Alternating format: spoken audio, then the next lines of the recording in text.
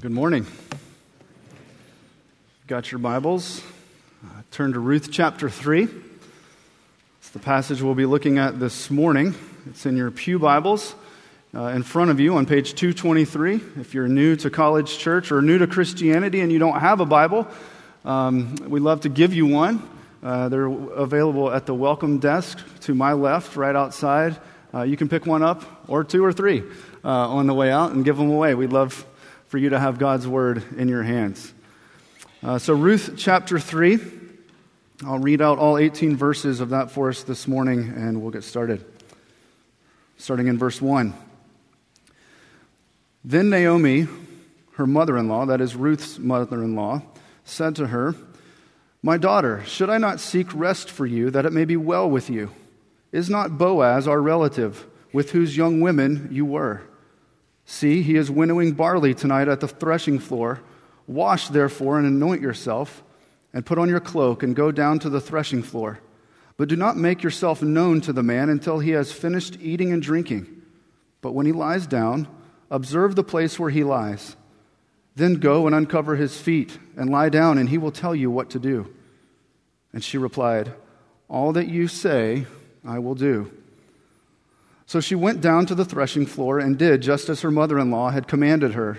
And when Boaz had eaten and drunk, and his heart was merry, he went to lie down at the end of the heap of grain. Then she came softly and uncovered his feet and lay down. At midnight the man was startled and turned over, and behold, a woman lay at his feet. He said, "Who are you?" And she answered, "I am Ruth, your servant. Spread your wings over your servant, for you are a redeemer." And he said, "May you be blessed by the Lord, my daughter.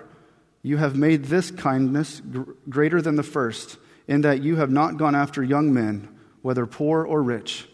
And now, my daughter, do not fear. I will do for you all that you ask, for all my fellow townsmen know that you are a worthy woman. And now it is true that I am a redeemer, yet there is a redeemer nearer than I. Remain tonight, and in the morning, if he will redeem you, good, let him do it. But if he is not willing to redeem you, then, as the Lord lives, I will redeem you. Lie down until the morning." So she lay at his feet until the morning, but arose before one could recognize another. And he said, "Let it not be known that the woman came to the threshing floor." And he said, "Bring the garment you are wearing and hold it out." So she held it, and he measured out 6 measures of barley and put it on her. Then she went into the city. And when she came to her mother-in-law, she said, "How did you fare, my daughter?" Then she told her all that the man had done for her, saying, "These 6 measures of barley he gave to me, for he said to me, 'You must not go back empty-handed to your mother-in-law.'" She replied, "Wait, my daughter, until you learn how the matter turns out, for the man will not rest, but will settle the matter today." This is God's word to us. May he apply it to our hearts as we look at it together. In April of this year, several of the pastors here at College Church, we went to a conference down in Louisville, Kentucky. It's a good time to spend together. Most of us all rode in the same car, and in an attempt to fill the 5 hours on that trip, one of the guys suggested that we should all share the greatest trial that we had ever been through in our lives. What could possibly go wrong? Nothing like a little light conversation to get things going. There were 6 of us in the car together, and I didn't know who was going first, but I knew for certain that I was going last. How was I supposed to sum up that what I thought was the greatest trial of my life was the entire decade of my 20s? It's an interesting question, perhaps not the best icebreaker, but I wonder how you might answer that question. For some, it's an immediate recall. Perhaps you feel like you're there now. For others, you'd have to piece it together because it's not just one event, it's a series of trials over time. It's hard to sum it up. As we've been preaching through Ruth this summer, we've been reminded about the Redeemer. And here we are in chapter 3 where the opportunity for redemption is presented to Boaz, the potential Redeemer. But remember, To have a redeemer, you must have a situation or a person or a group of people in need of redemption. A situation that for Naomi and Ruth could be characterized perhaps as the greatest trial of their lives. And it wasn't just one event. It was event after event that in their sum made for a desperate situation, desperate times. Remember, Naomi's husband, Elimelech, had died. Her 2 sons had died, one of whom was married to Ruth, making them both widows. Naomi's reaction to this was even to change her name to Mara, which means bitter. Upon her return home to Bethlehem, she was empty-handed and even empty-hearted, except for Ruth. Ruth was steadfast and willing to do whatever it took to remain faithful to her mother-in-law, including making herself a foreigner by leaving her home of Moab, including committing herself to Naomi's God, Yahweh, including backbreaking work from sunup to sundown, gleaning grain and barley, basically as a beggar. This was Ruth's noble demonstration of her faithfulness to Naomi in the midst of her greatest trial. Then, chance upon chance, we meet Boaz, the man in whose fields Ruth had been working. Come to find out, he's a close relative in the clan of Elimelech. And under God's provision, if a woman had lost her husband and her family, a male relative could marry her. This would bring provision, protection, security, redemption. Could Boaz be the answer to these prayers? And this brings us to our text today, where we're left with this tension. Redemption is on the horizon. The greatest trial of their lives might be coming to an end. It's so close. The solution seems so clear. Will it slip through their fingers? What measures should they take to ensure that it doesn't slip through their fingers? How much do they take matters into their own hands? And where does faith come in? I wonder if these are the same types of questions that you have when you're facing difficulties. Trials in our lives certainly do invite all of these questions and probably many more. And so our goal this morning is to allow this story, this chapter in Ruth, to call us to a fearless posture of waiting and trusting God amid uncertain circumstances. And we'll see that in 3 different ways. First, we'll be encouraged to follow God's plan, but we want to do so wisely. So first, we'll follow God's plan wisely. Second, we want to trust God's love fearlessly. And third, we want to wait for God's redemption patiently. And so that's our roadmap for this morning. I'll reference it as we go. But let's look at verses 1 through 6 as we're encouraged to follow God's plan wisely. Chapter 3 opens with a conversation. In fact, most of the book of Ruth is conversation. And it's between Naomi and Ruth. Ruth is presented with Naomi's plan, as she says, for her rest and security so that it may be well for her. You see that in verse 1.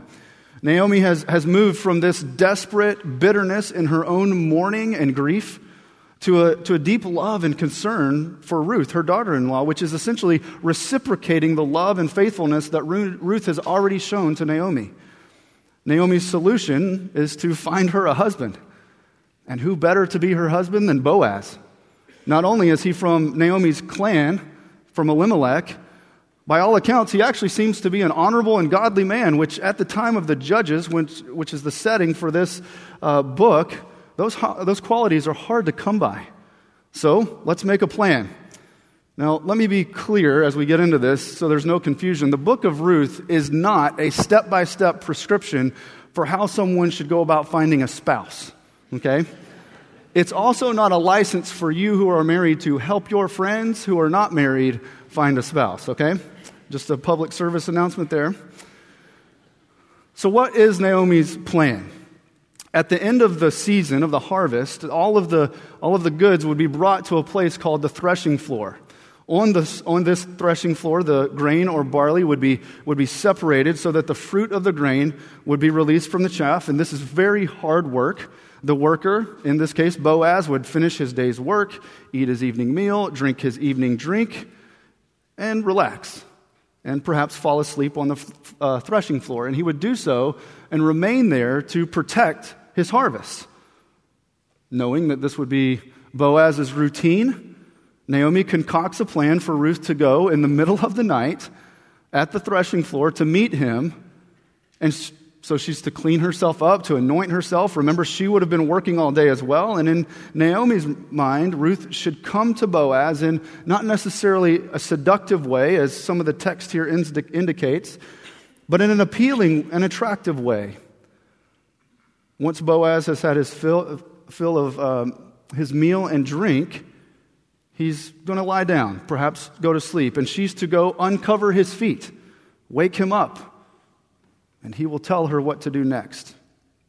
And Ruth's response is remarkable but common throughout this book, as she's been saying, "All that you say, I will do."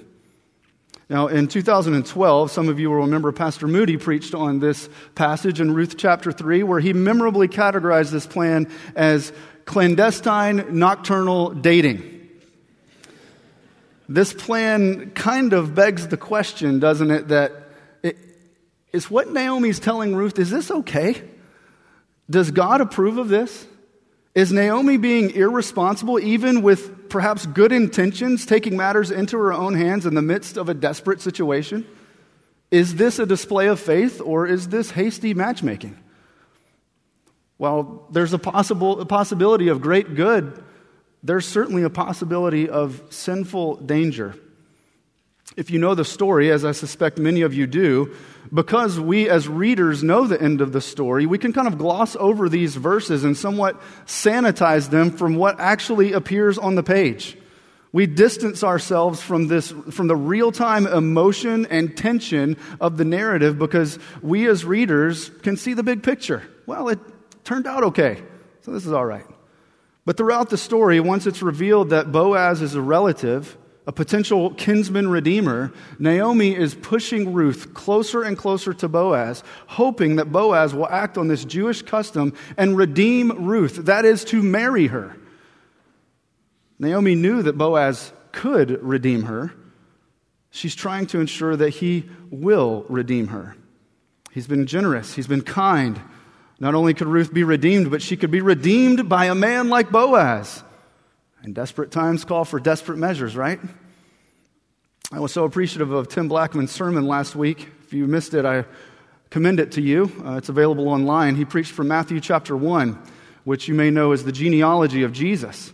He highlighted this not-so-sanctified family tree of the Savior, including Ruth the Moabite, which gave us helpful perspective in our passage today. But he also talked about Rahab, the prostitute, and Tamar, twice widowed, who desperately gave up her body in prostitution, seemingly unconcerned about the immorality and sinfulness of her actions.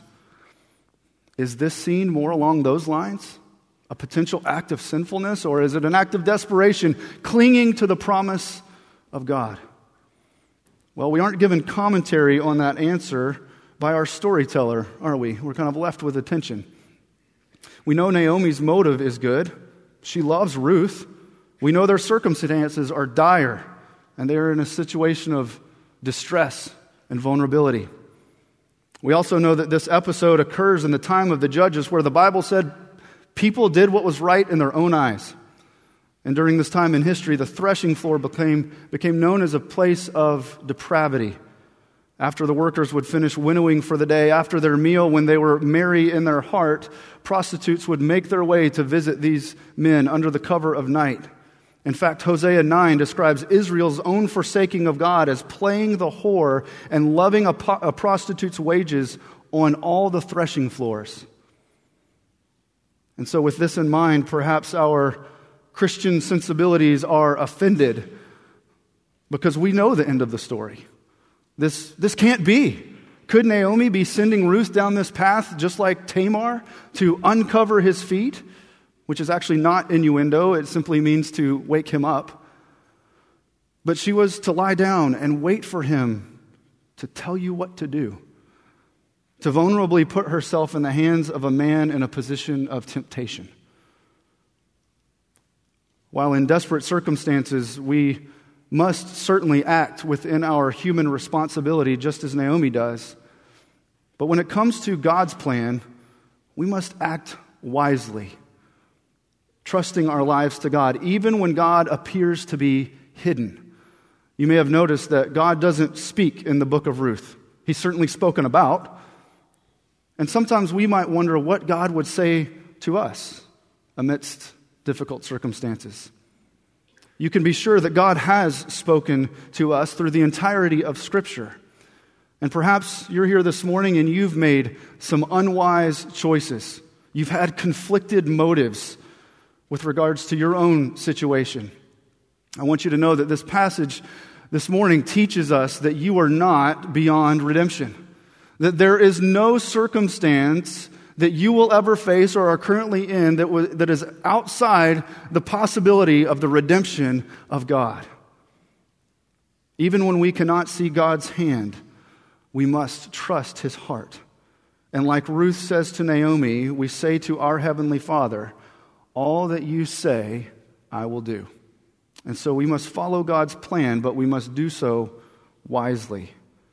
And this brings us to verses 6 through 13, where Ruth goes to Boaz in this clandestine nocturnal meeting at midnight after uncovering his feet to wake him up. And he says, or the narrator says, behold, a woman lay at his feet. And he says, who are you?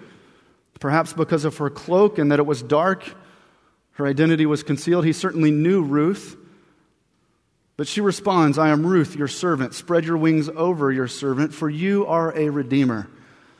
And I suppose after getting his wits about him, realizing what's happening, Boaz responds with a blessing.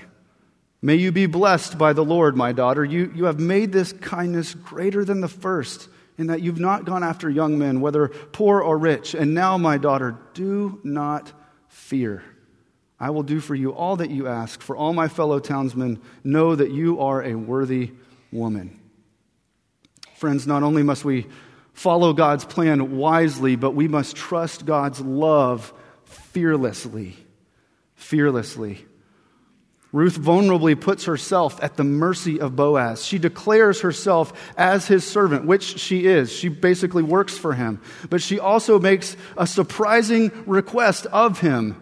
This request to spread your wings over me is a break from Naomi's script for her, calling on Boaz as a kinsman redeemer to marry her.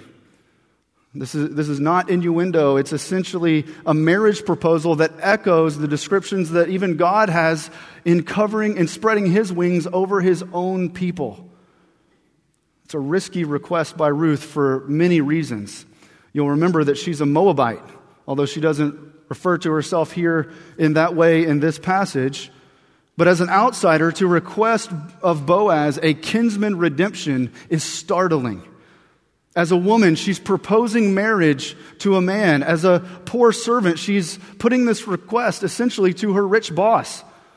There are so many reasons on a human level that this is a bold and perhaps even naive request and invitation. But remember, this isn't Ruth sending Boaz one of those kind of subtle Valentine's Day cards that you might have sent in elementary or junior high. You know, do you like me? Check yes, check no, or maybe. This exchange doesn't exist in some vacuum like that. It exists within the sovereign Hesed love of God. Now, what do I mean by that? Well, Hesed is the term used over and over in the Old Testament to describe God's love for His people. R.C. Sproul Jr. says, in fact, there may be no more significant description in the Old Testament of how God relates to His people than this one. It's so rich with meaning, it's even difficult to put into English terms. Some would call it a loyal love. Others would say that this love is eternally faithful. Often it's translated as the steadfast love of the Lord that never ceases. I like the way that Sally Lloyd Jones paraphrases it in the Kids' Jesus Storybook Bible. Perhaps you've read it. She says, it's God's never stopping, never giving up, unbreaking, always and forever love. And it's this kind of love that Boaz recognizes in Ruth for Naomi. In chapter 1, Ruth says to Naomi, for where you will go, I will go. Where you lodge, I lodge. Your people shall be my people, your God, my God. Where you die, and there I will be buried. Naomi says that Boaz has shown hesed to Ruth in chapter 2, verse 20. May he be blessed by the Lord whose kindness or whose hesed has not forsaken the living or the dead. And now in response to Ruth, the vulnerable widowed Moabite refugee, Boaz says in verse 10, you have made this last hesed greater than the first hesed.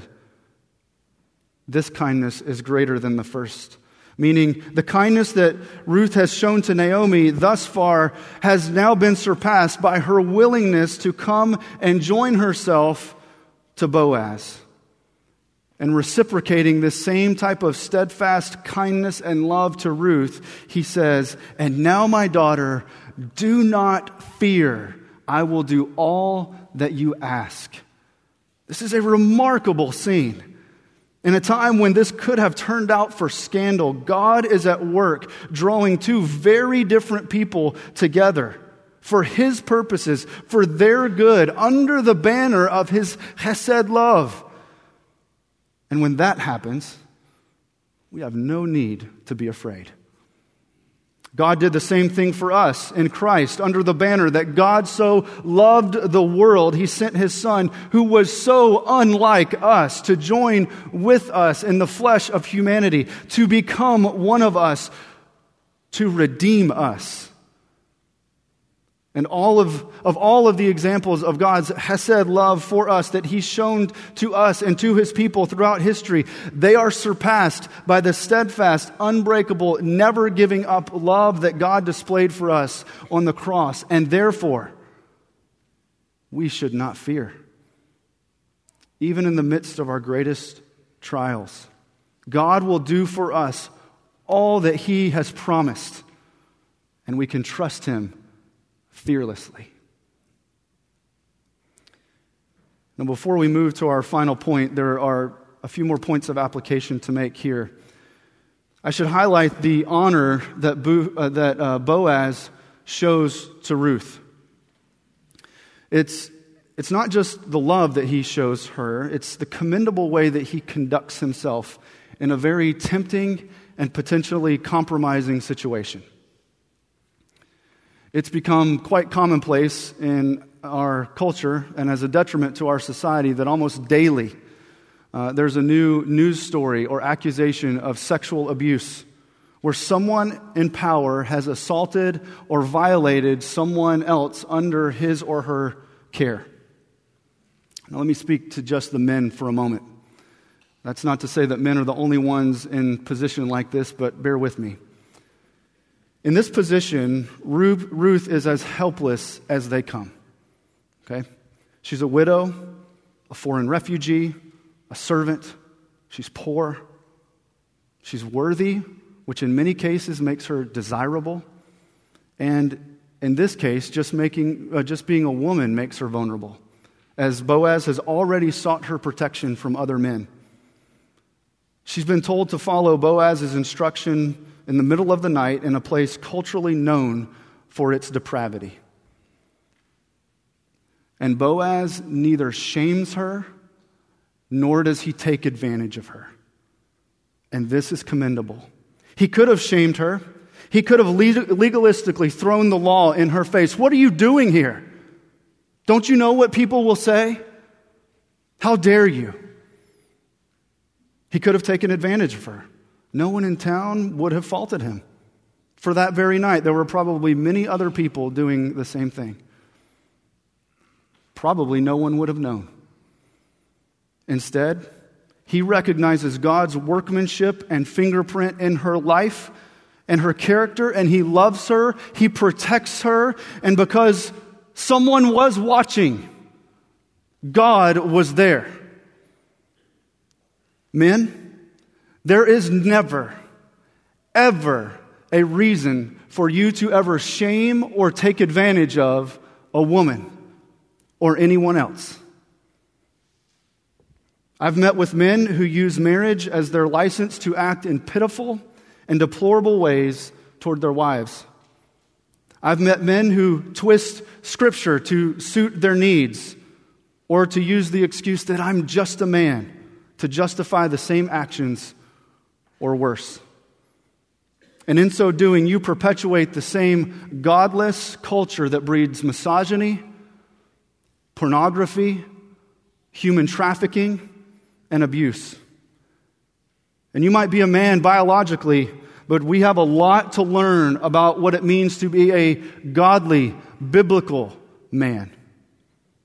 And if that's you this morning, you need to humbly repent before your sovereign God today, right now, and beg God to work in your life His steadfast love, that you might begin the hard and difficult road of reconciliation with those who you've hurt before it's too late.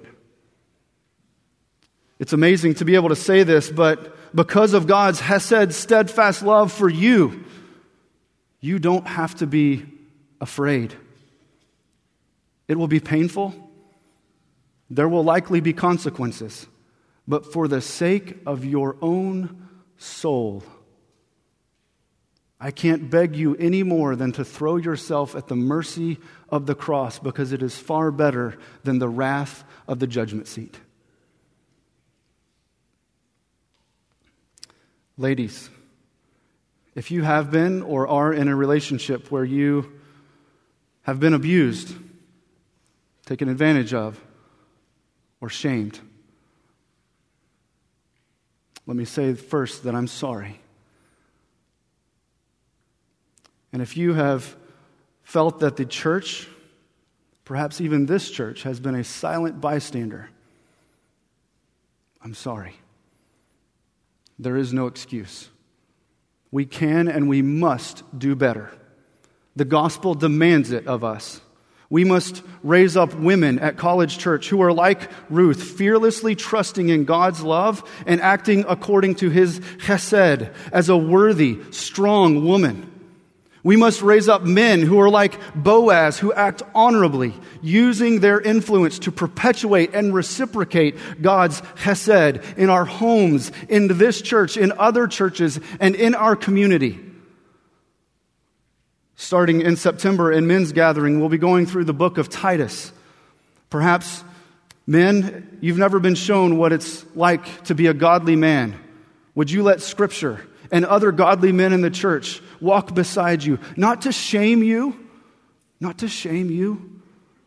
but to walk with you, to build you up and help begin that road of redemption and reconciliation? You are not alone. And we are to trust God's love fearlessly.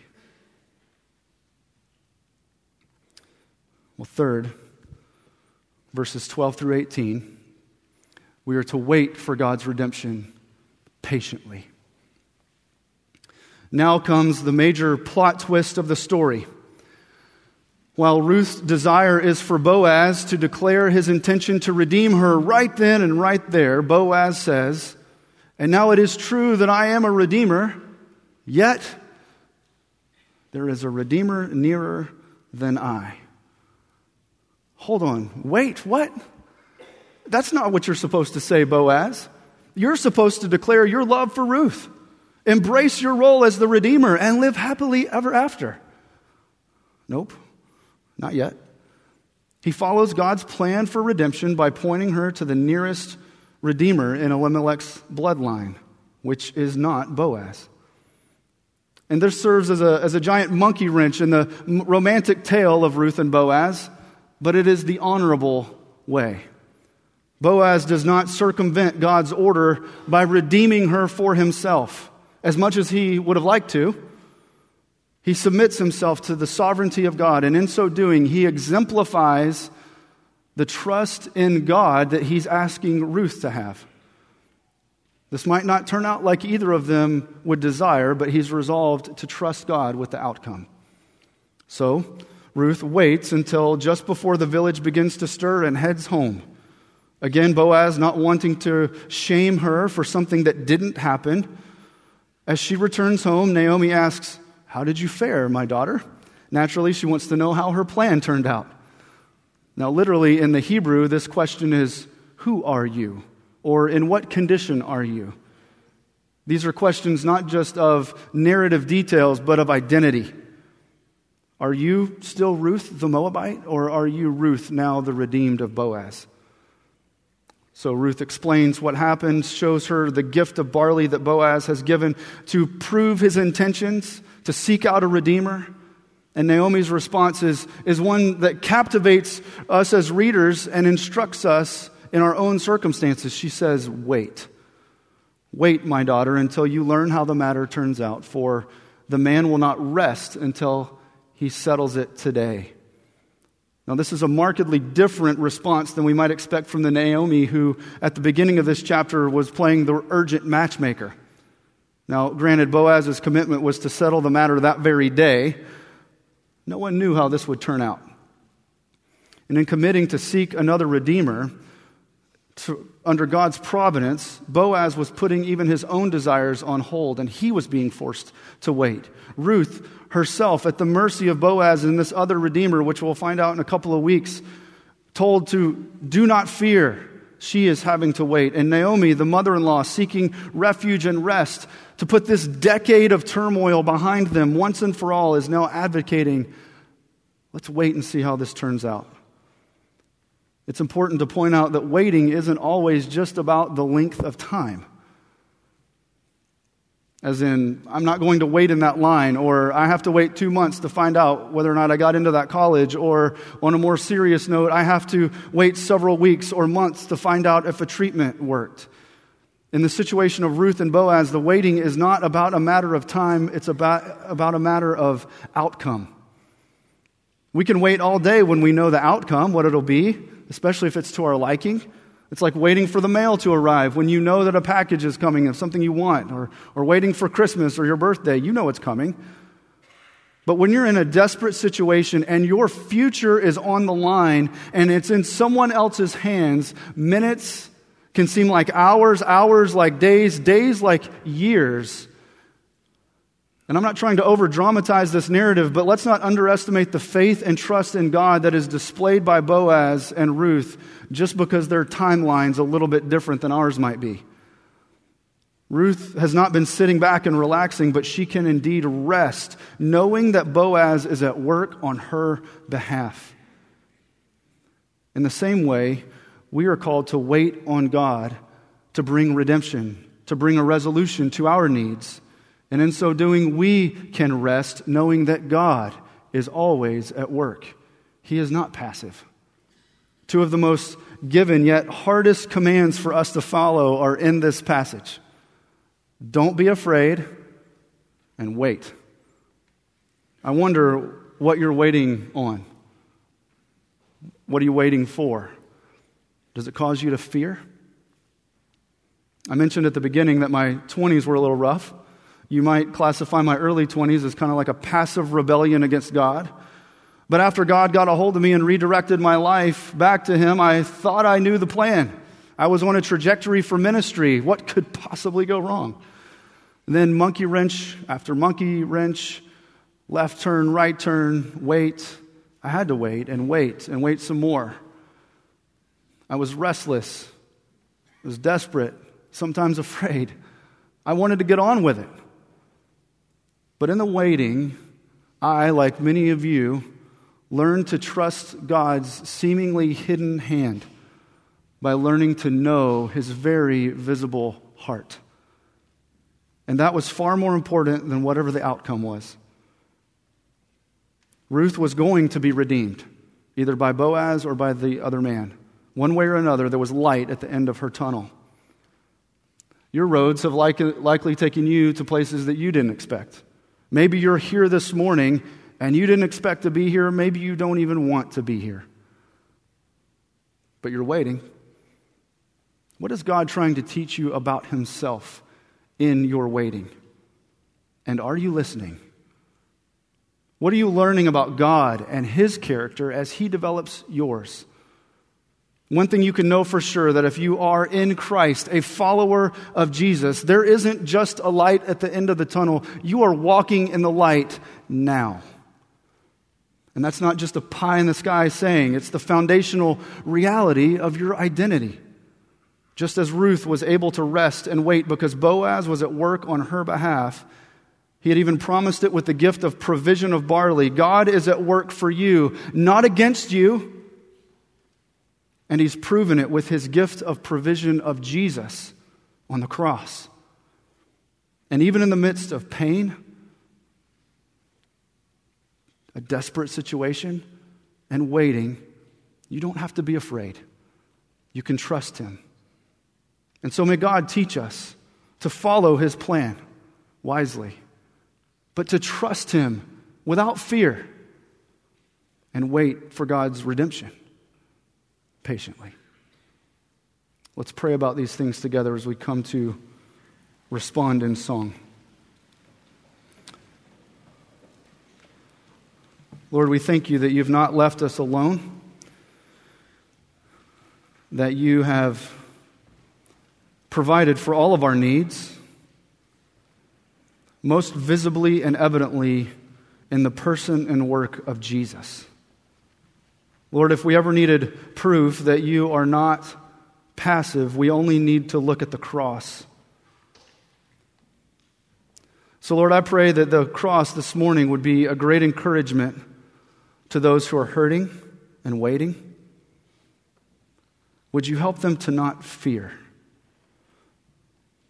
And Lord, those who are far from You, perhaps confronted even with their own sin this morning, would they see Jesus not just on the cross, but alive, willing to give that same new life through repentance and the forgiveness of sins. Lord, we pray that Your Spirit would be at work in each of us, conforming us more and more into the likeness of Christ. For Your glory, we pray it in Jesus' name. Amen.